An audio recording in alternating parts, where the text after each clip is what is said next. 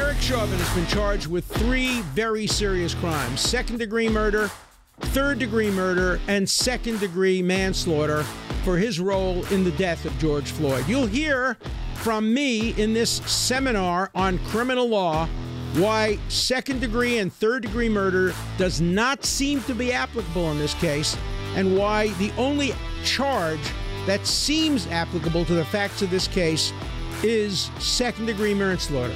So in other words, we may see acquittals on the murder charge and possibly a conviction on the manslaughter charge. How will the public react to that?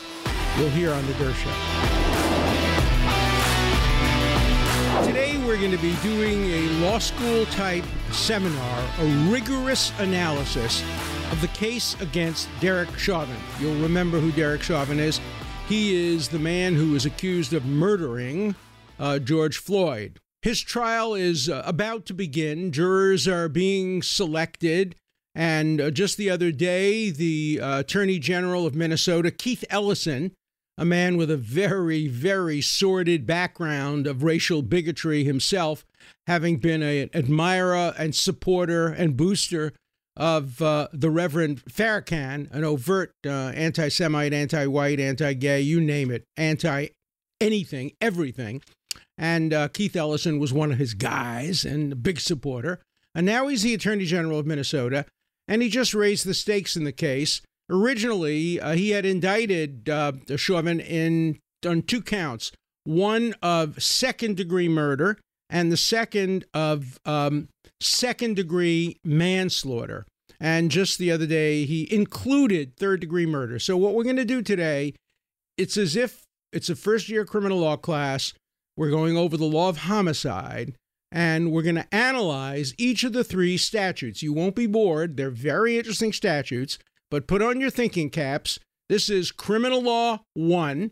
If I was still teaching at Harvard and this case were in the news, I would be taking an hour out of teaching homicide and giving the students the statutes, sending it out to them, and asking them to analyze each of the statutes and how the facts, the alleged facts, fit into the statutes, and what general principles of law apply when you have ambiguities or conflicts. So let's begin now with second-degree murder. He can't be charged with first-degree murder because first-degree murder in Minnesota is very specific, killing a cop, premeditated. Nobody would charge that the crime here was premeditated. So they didn't charge him with first-degree murder. But second-degree murder says that a person who causes the death of a human being with intent to effect the death.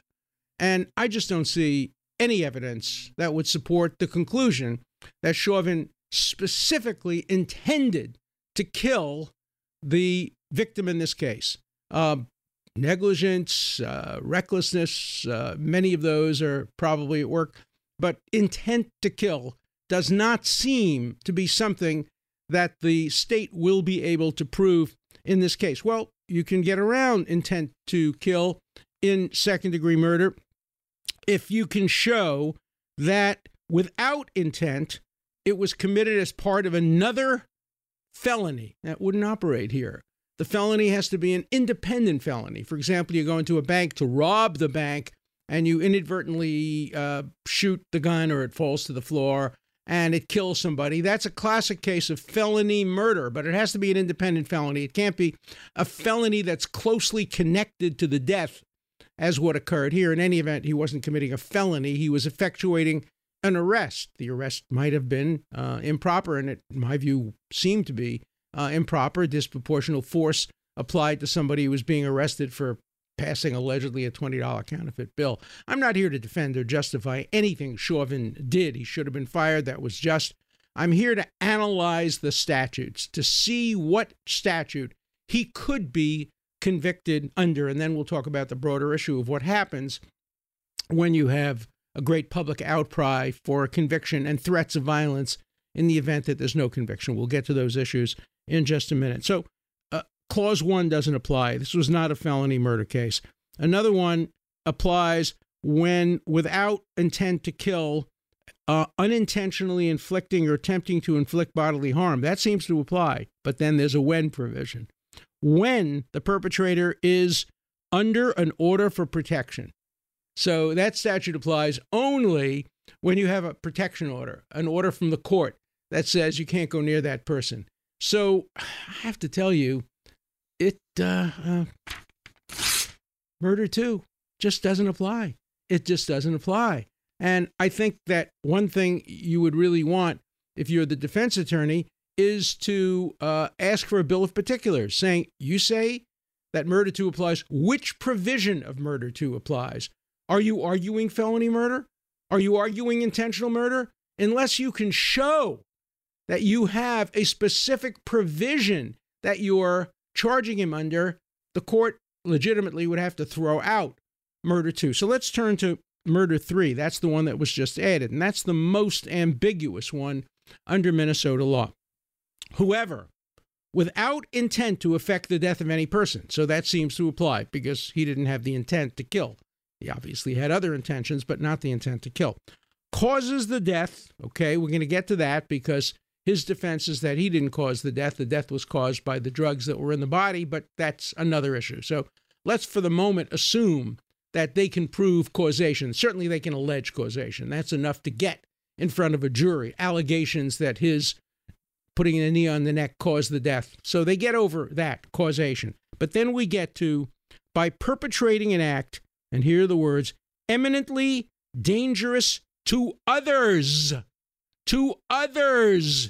and evincing a depraved mind without regard to human life, is guilty of murder in the 3rd degree. Well, it depends then on how you define the word others. You would think the word others means other than the victim himself. For example, if you're shooting at him, like in that case, remember where the police were effectuating a no-knock arrest and they were shot at, and then they shot back and killed the woman, but also endangered the lives of people in the other room. That would be a perfect example of a murder 3, 3rd degree murder. But here there was no gun. The only possible victim was the man whose neck had his knee on it. So that doesn't seem to apply. And so unless you define others to include the victim himself, which is a very, very strained reading.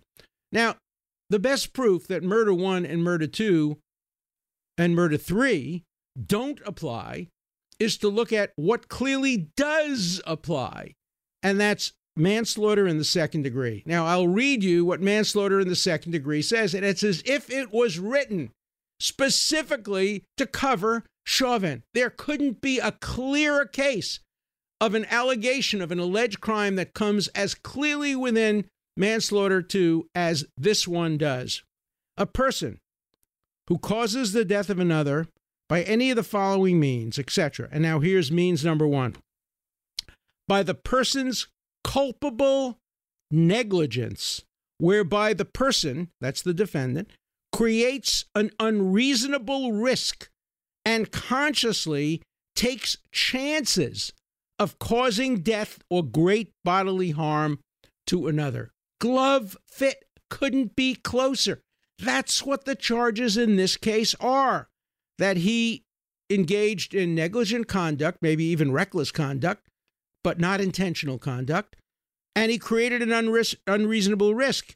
And he consciously understood that he was taking the chance of causing death by putting the knee on the neck with the person yelling, "I can't breathe, I can't breathe." It's a no-brainer. This is a manslaughter in the 2nd degree case. It is not a 2nd degree murder case. It is not a 3rd degree murder case. And now let me introduce you to 2 other principles of criminal law which will prove my point conclusively. One is an ancient principle that says if you have 2 or 3 criminal statutes that may arguably apply, 2 of them are vague and general, and one of them fits specifically, you have to go with the one that fits specifically. You have to assume the legislature intended that the statute they wrote to fit this conduct be the statute under which the person is prosecuted. You resolve all those doubts in favor of the defendant. and you apply the statute that seems to fit most closely the conduct at issue. Under that principle, no doubt whatsoever, this is a manslaughter 2 case. Then there's another principle of criminal law, constitutional law as well. It's called the principle of lenity. Lenity is just a non-fancy word for leniency, but it is a statutory rule, and it is a common law rule, and it is a constitutional rule. And that is, if there are two possible interpretations of statutes, one of which goes against the defendant and one of which favors the defendant, and they're equally plausible,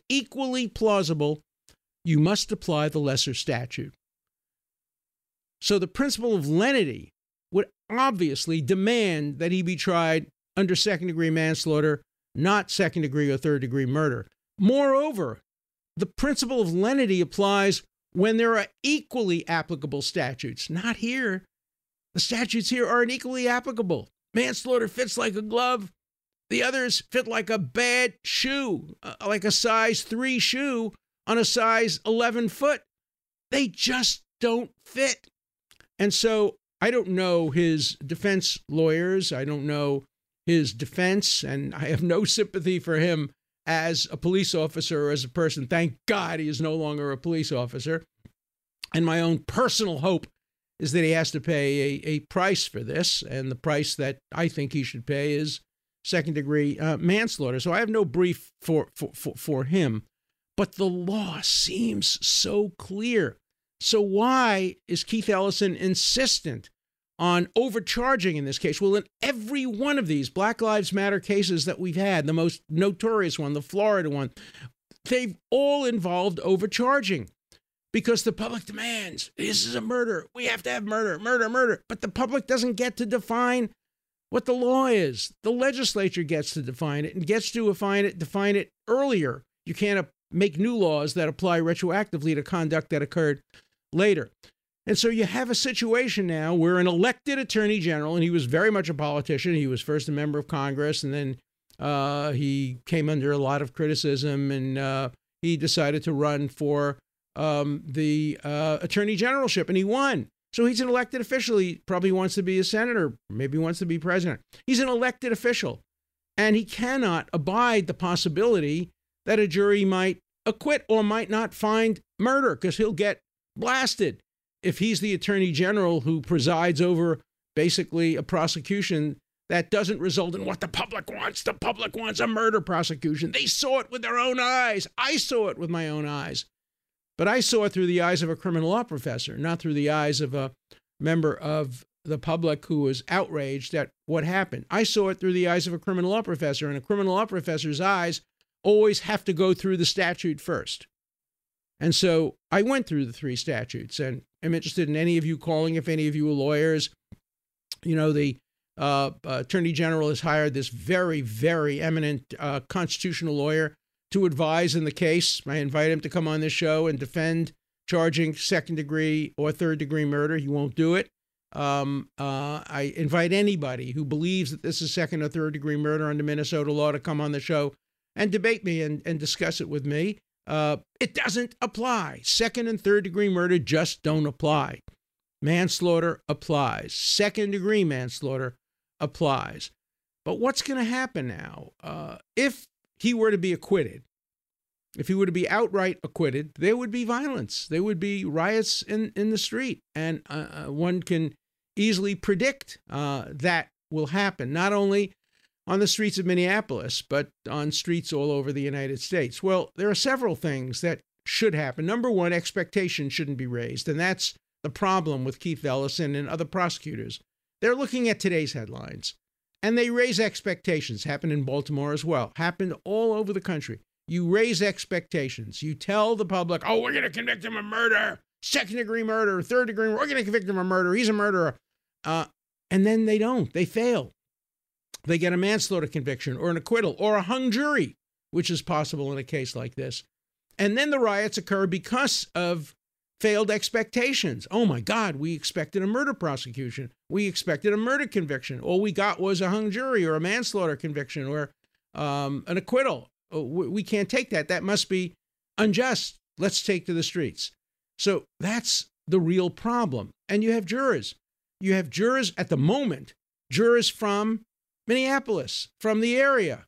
And these jurors, no matter what they say on voir dire where they're being questioned, no matter what they say, no matter whether or not they say they didn't prejudge or they're not familiar or they haven't read, everybody living in a city in Minnesota is going to be afraid for their lives of what happens if there's an acquittal or a hung jury or a conviction of a lesser offense in this case.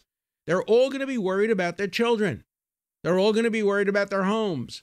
They're all going to be worried about police and what's going to happen. Look, in this very city, there's an area now that's forbidden to police, and Keith Ellison, the Attorney General, hasn't done anything about it. The idea of keeping police out of a neighborhood, that's outrageous and illegal. And it denies protection to the people in the neighborhood who don't agree with the politicians who want to keep the police out of the neighborhood as a form of protest. Look, this killing, the killing of George Floyd, is the most notorious, influential crime of the last quarter of a century. I'm not now talking about political issues like the invasion of the Capitol, ordinary murder cases. It changed the world. It created these protests, many of them legitimate, many of the concerns legitimate, but it was the most influential case, most influential killing in modern times. It changed the world. We saw protests in Paris and in Prague and in Tel Aviv, you name it. It spread all over the world, in London. And the idea that you can conduct business as usual and just have an ordinary trial where it occurred is just not realistic.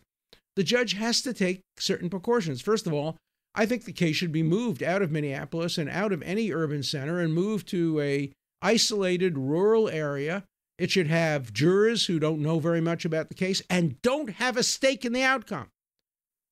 It should involve jurors who aren't frightened that if they do justice, if they do the right thing, if they follow the statutes, that there will be riots in their neighborhoods and friends will be endangered, family will be endangered. That should never be on the mind.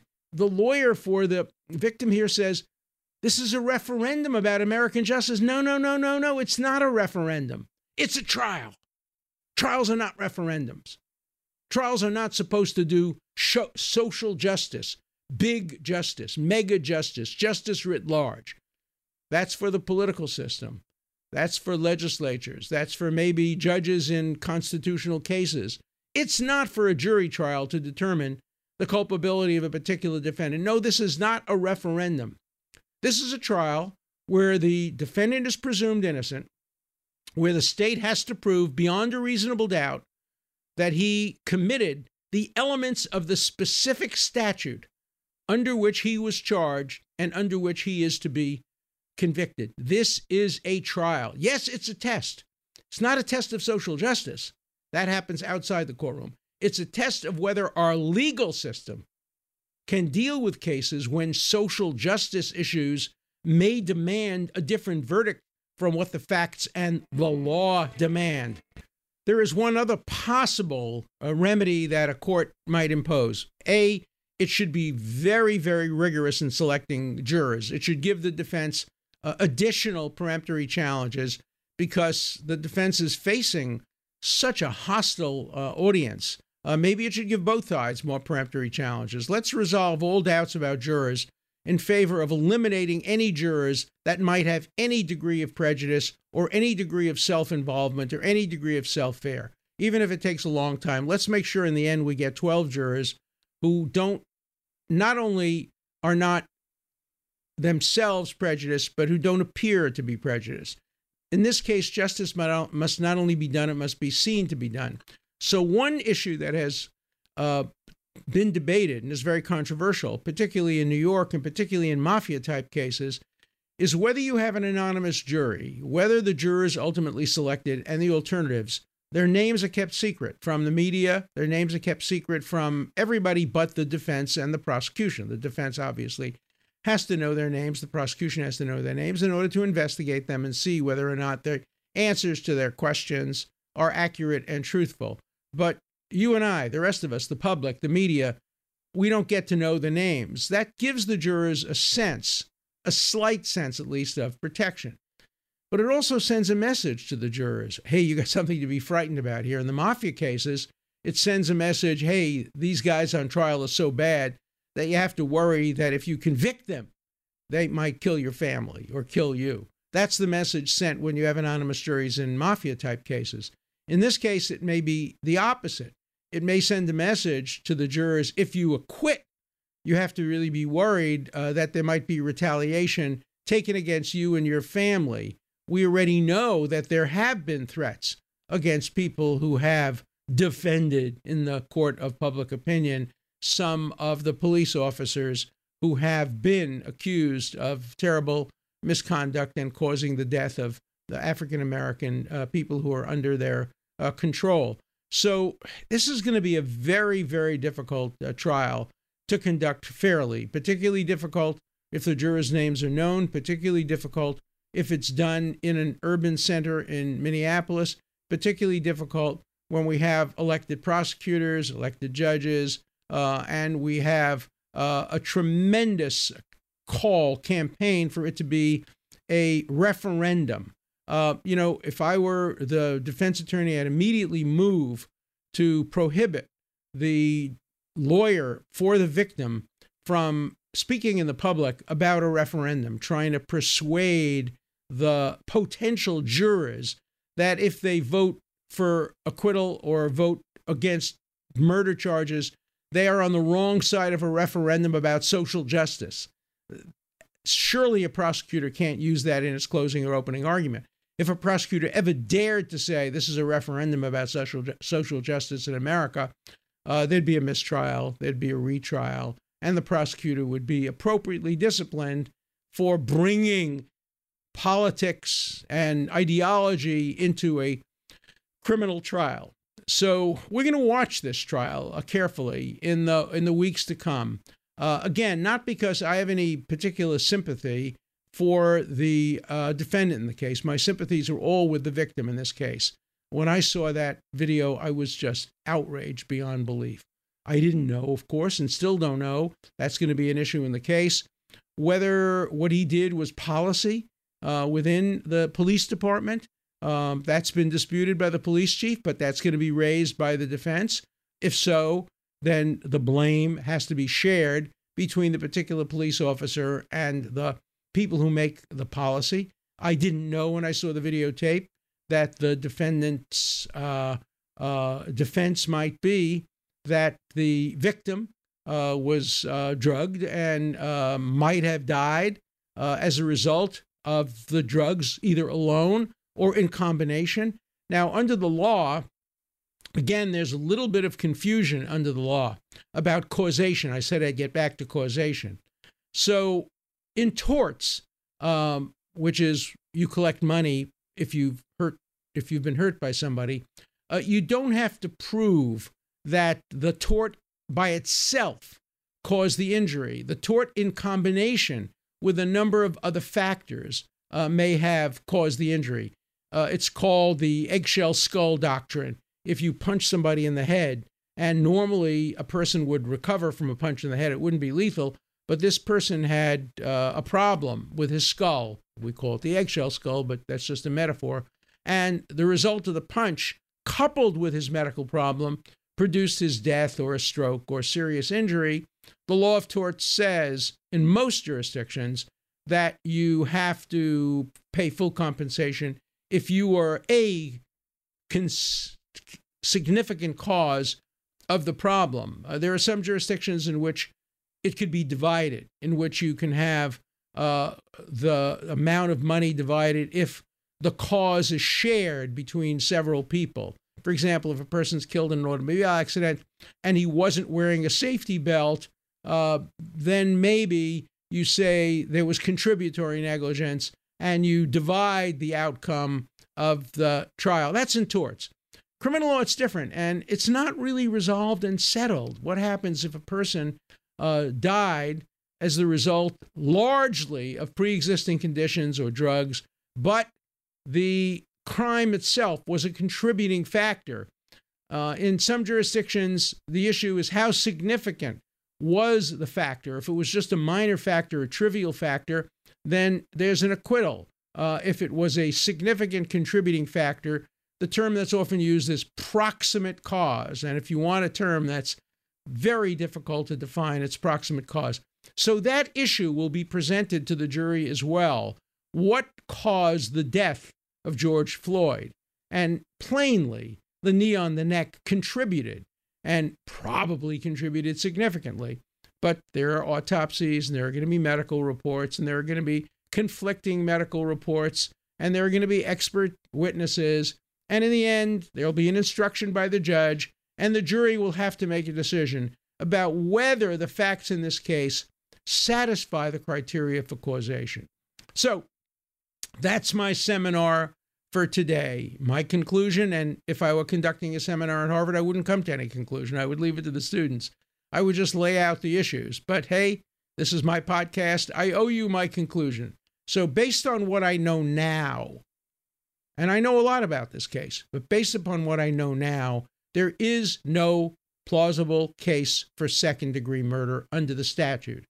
I think there is a very weak case, and one that wouldn't satisfy constitutional standards, under third-degree murder, the charge that was just added.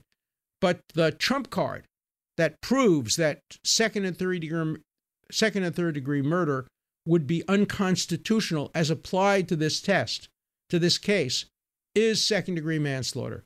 Second-degree manslaughter is so clear. It so clearly defines what happens here. And I'm just going to read it again one more time to make sure. The person's culpable negligence, whereby the person creates an unreasonable risk and consciously takes chances of causing death or great bodily harm to another. That's what is alleged here.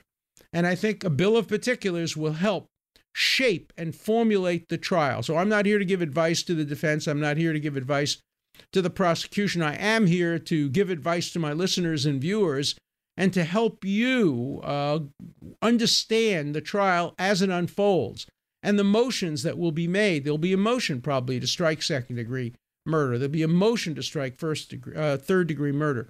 There'll be a motion for a bill of particulars. I think there's already a motion to change the venue. The judges ruled against it and said he would reconsider it at some later point if there were obvious prejudice. There will be motions about the jurors. There will be attempts to strike jurors under both peremptory challenges, which means a challenge without having to give reason, but you can't do it on racial grounds or gender grounds. And there will be challenges based on cause. And so the trial will unfold. Apparently, it will be televised. And so if you're interested, you can watch it. But please watch it with the statutes in front of you and with the guidance that I've given you today in this seminar. And as I said, I've given you my conclusions. I welcome your conclusions. And I urge you, go on Google Minnesota second-degree murder, Minnesota third-degree murder, Minnesota manslaughter. Have it in front of you as you watch the trial. Look at the terms of the statute. Go back and read some of the cases if you want to really conduct a seminar and really be educated, or just watch the trial and let me know what your views are. Let me know what you think of the public outcry in this case and whether you're fearful that justice may not be able to be done in the face of crowds and mobs and the public and the media demanding their definition of justice, often ignoring the statutes that govern a criminal prosecution. So let's hear your views about this case on The Dirt Show.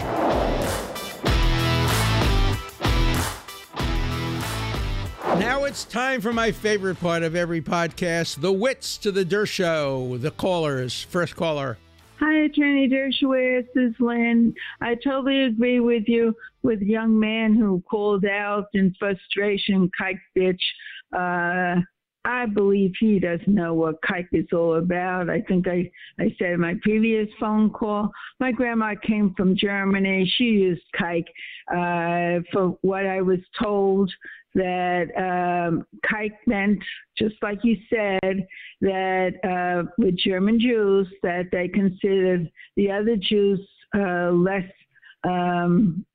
inferior, not as smart as German Jews. So you're right about that, and he definitely shouldn't be punished and canceled. And this is what's happening in America. Cancel culture, it's horrible, and I still like to know, how can we fight this? How can we go about pushing back on this cancel culture and get back to a better place in America? So thank you. Bye. That's a great call. Very interesting. Just to bring you up to date, the National Basketball Association has imposed a $50,000 fine and a 1-week suspension on Myers Leonard, and required him to go to the Anti-Defamation League and learn about the history of the word kike. I think that's about right. If the league had the authority to fine him $250,000, I wouldn't be objecting to that either. Apparently, there are limits on the amount of fines that can be imposed. $50,000 is a little bit of a slap on the wrist to somebody who's making $10 million a year, but at least it sends a symbolic message. And the important thing is to have some proportional response. You know, it's so interesting. We think about the word kike, and we think about how much discrimination and racism we've always had in this country. If I'm right that the word kike begins with the German Jews demeaning Polish Jews, saying they're not intellectual, they're not smart enough, and using the word kike to describe the keikel, the circle that Polish Jews used to sign their names if they were illiterate, if they couldn't sign their name and they didn't want to use an X. You know, you think about what Polish Jews have contributed to this country, how many Nobel Prizes, how many inventions, and how much contribution have been made by Polish Jews, the same as by people of every ethnic background, every group. We are such a country of immigrants who have benefited so much from immigrants. And the first generation were always demeaned. You know, when Polish Jews first came to America, many of them were subjected to an IQ test, and the IQ tests were very primitive. Of course, they focused more on cultural than on intellectual issues. And the early IQ test concluded that Polish Jews were intellectually inferior. And you look today at the accomplishments of Eastern European Jews, I would suspect the same thing would be true of immigrants from other parts of the world as well. We benefit enormously. Look, Joe Biden got in trouble the other day for saying that Indians, that is Americans from the country of India, from the subcontinent, are so influential. They're taking over our country. He meant that obviously as a great compliment. And you know, if you look at the contributions of Asian Americans to this country, they're phenomenal. And yet, Asian Americans today are subject to hate crimes. We just have to get rid of every element of racism. And remember that what you call an S-hole country today may end up producing the person who cures cancer. So let's not ever demean a country, demean a people, demean a group. Let's always apply Dr. Martin Luther King's notion: we judge a person not by the color of their skin or the nation of their origin, but by the quality of their character. Doesn't the First Amendment to our Constitution grant an implied right to hear the things that are freely spoken? Can you have the right to free speech without a right to hear that speech? Thank you.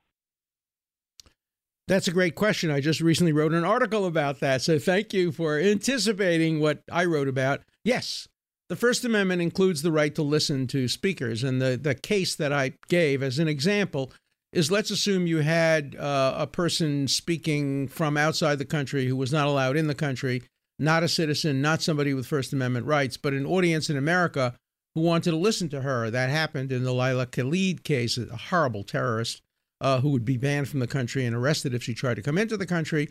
But students at the University of San Francisco, for whatever reason, wanted to listen to her. Not only did they want to listen to her, but many of them agreed with her and wanted to praise her.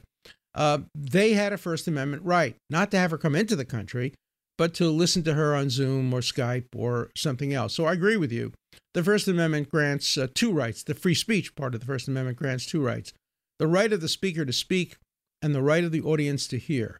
And even if the speaker should be banned, and the same thing is true of cancel culture, If you don't like a particular speaker, it's wrong to ban that speaker if an audience wants to hear that speaker, because you're denying the audience the right to their aspect of free speech. Great question. Thanks. Hi, Alan. This is Evelyn from South Carolina. My question to you is, how do you justify defending someone who is obviously guilty, such as Jeffrey Epstein? He's an example. I can think of other controversial figures you've defended in the past.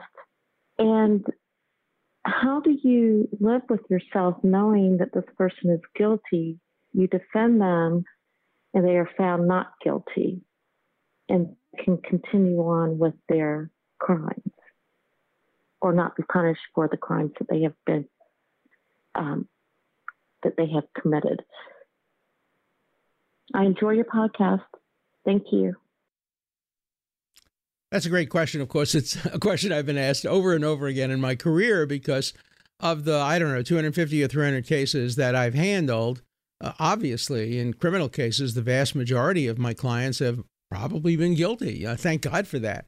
Would you want to live in a country where the vast majority of people charged with crime are innocent? That may be Iran, China, the former Soviet Union, Cuba. It's not the United States of America. The vast majority of people accused of crime are guilty. They may not be guilty of the specific crime, as I mentioned today in the Chauvin case.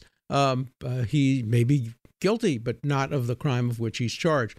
So better 10 guilty go free than one innocent be wrongly confined. So I'm going to continue to defend people. Most of the time when I defend people, I don't know whether they're guilty or innocent or somewhere in between. Take the Jeffrey Epstein case. When he called me to defend him, he was being charged with 2 relatively minor offenses. He had been getting massages from women who were 19, 20, 21 years old and paying them money to give them massages. And some of them may have ended up with happy endings, pretty minor offenses in a part of Palm Beach where massage parlors were rampant. And this was going on all over Palm Beach and people weren't being arrested. And I knew Jeffrey Epstein from Harvard and from his contributions to Harvard and from seminars that he gave, and I agreed to represent him. I had no idea that he might be guilty of far more serious crimes, and at the time, all they had was a couple of people who managed to sneak by his process for making sure everybody was over the age of 18. They presented false IDs, etc. So I defended him on that charge, and we worked out a plea bargain with the state whereby he'd plead guilty to having sex with underage persons, and he would get registered as a sex offender and plead guilty as a felony. Then it went to the federal government, and the federal government had to prove that there was interstate transportation, and there wasn't. So we were able to persuade the feds that they couldn't succeed in a federal prosecution, but they could succeed in a state prosecution. So he pleaded guilty. That's what criminal defense lawyers do. Without criminal defense lawyers, we would have no system. We would be China. We would be Iran. We would be Russia. If you want to have a system where innocent people aren't falsely prosecuted, you have to have a system where guilty people are vigorously defended. So I defend the guilty in order to make sure that the innocent are protected.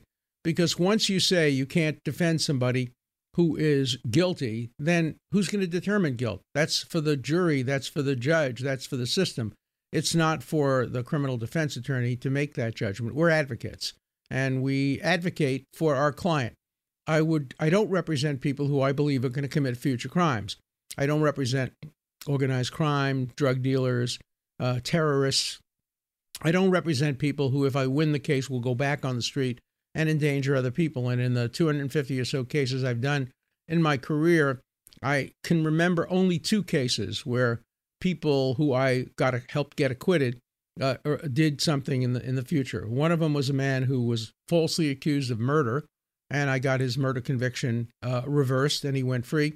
And then he was arrested for nude swimming in Jones Beach, New York, and wasn't even a misdemeanor. It was a violation. He paid his $10 fine. And the other was O.J. Simpson, who was acquitted of a murder, which many people think he committed, or a double murder. And then he was charged and convicted with what I thought was a very minor crime, trying to retrieve his memorabilia from somebody who had stolen it from him. But because he had been acquitted of the original murder charge, the judge threw the book at him, and he got sentenced to a very, very harsh sentence. He's now out of prison. But I've been fortunate for the most part. My clients have not committed crimes after I've helped get them acquitted. I would feel terrible if they did, but I'd feel terrible if I were a doctor and I saved the life of somebody and that person then went out and became a serial murderer or did some terrible, terrible things. Or if I were a priest and I had failed to report my penitent and then he went out and committed terrible, terrible crimes. So, we operate in a system where everybody is entitled to a defense, and everybody means everybody, whether they're guilty or innocent. There are rules. You can't put a guilty person on the witness stand and have them deny the crime if you know they're guilty and if you know they're going to commit perjury. But other than those rules, it's very salutary for defense attorneys to continue to represent zealously people who may be guilty, innocent, or somewhere in between. Hello, my name's Jana, and my question concerns President Biden. It appears he may be having cognitive difficulties, and I was just wondering that if he steps down voluntarily or the 25th Amendment is invoked successfully, will that put in jeopardy the executive orders he has signed? Thank you. First of all, I fundamentally disagree with you about President Biden's cognitive abilities. I've known President Biden, I knew him as Senator Biden, for probably 40 years. I have seen no change. He was never the most, articulate, fluid person. He always was like he is today. And I don't see any change in his cognitive skills. So I don't believe, absent some horrible medical issue, that he will either resign or have the 25th Amendment invoked against him.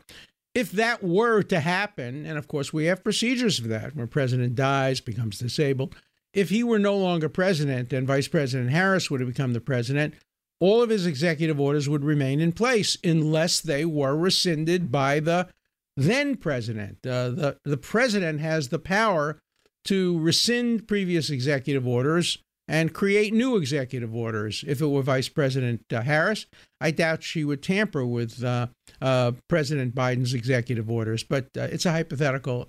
I don't think it's going to happen. Professor Dershowitz, I'm so not worthy, but I do have a quick question. Trump seeks to prevent the Republican National Committee from using his name or likeness to raise funds that he says they'll use to finance his political opponents in the party. Would you please suggest how this might play out under the rule of law? I'm asking for a friend. Thanks. Bye. It's a very, very difficult question. Normally, under the laws of many states, you have a right to prevent your photograph, likeness, name from being used for fundraising and other purposes. But in many states, that's not the case. And if you're a public figure, they can use your likeness and your name.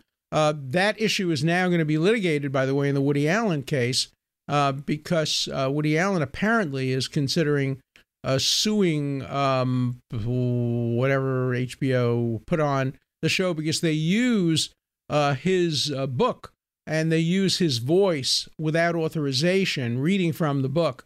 They don't use it just instantaneously to make a point. They use it fairly pervasively.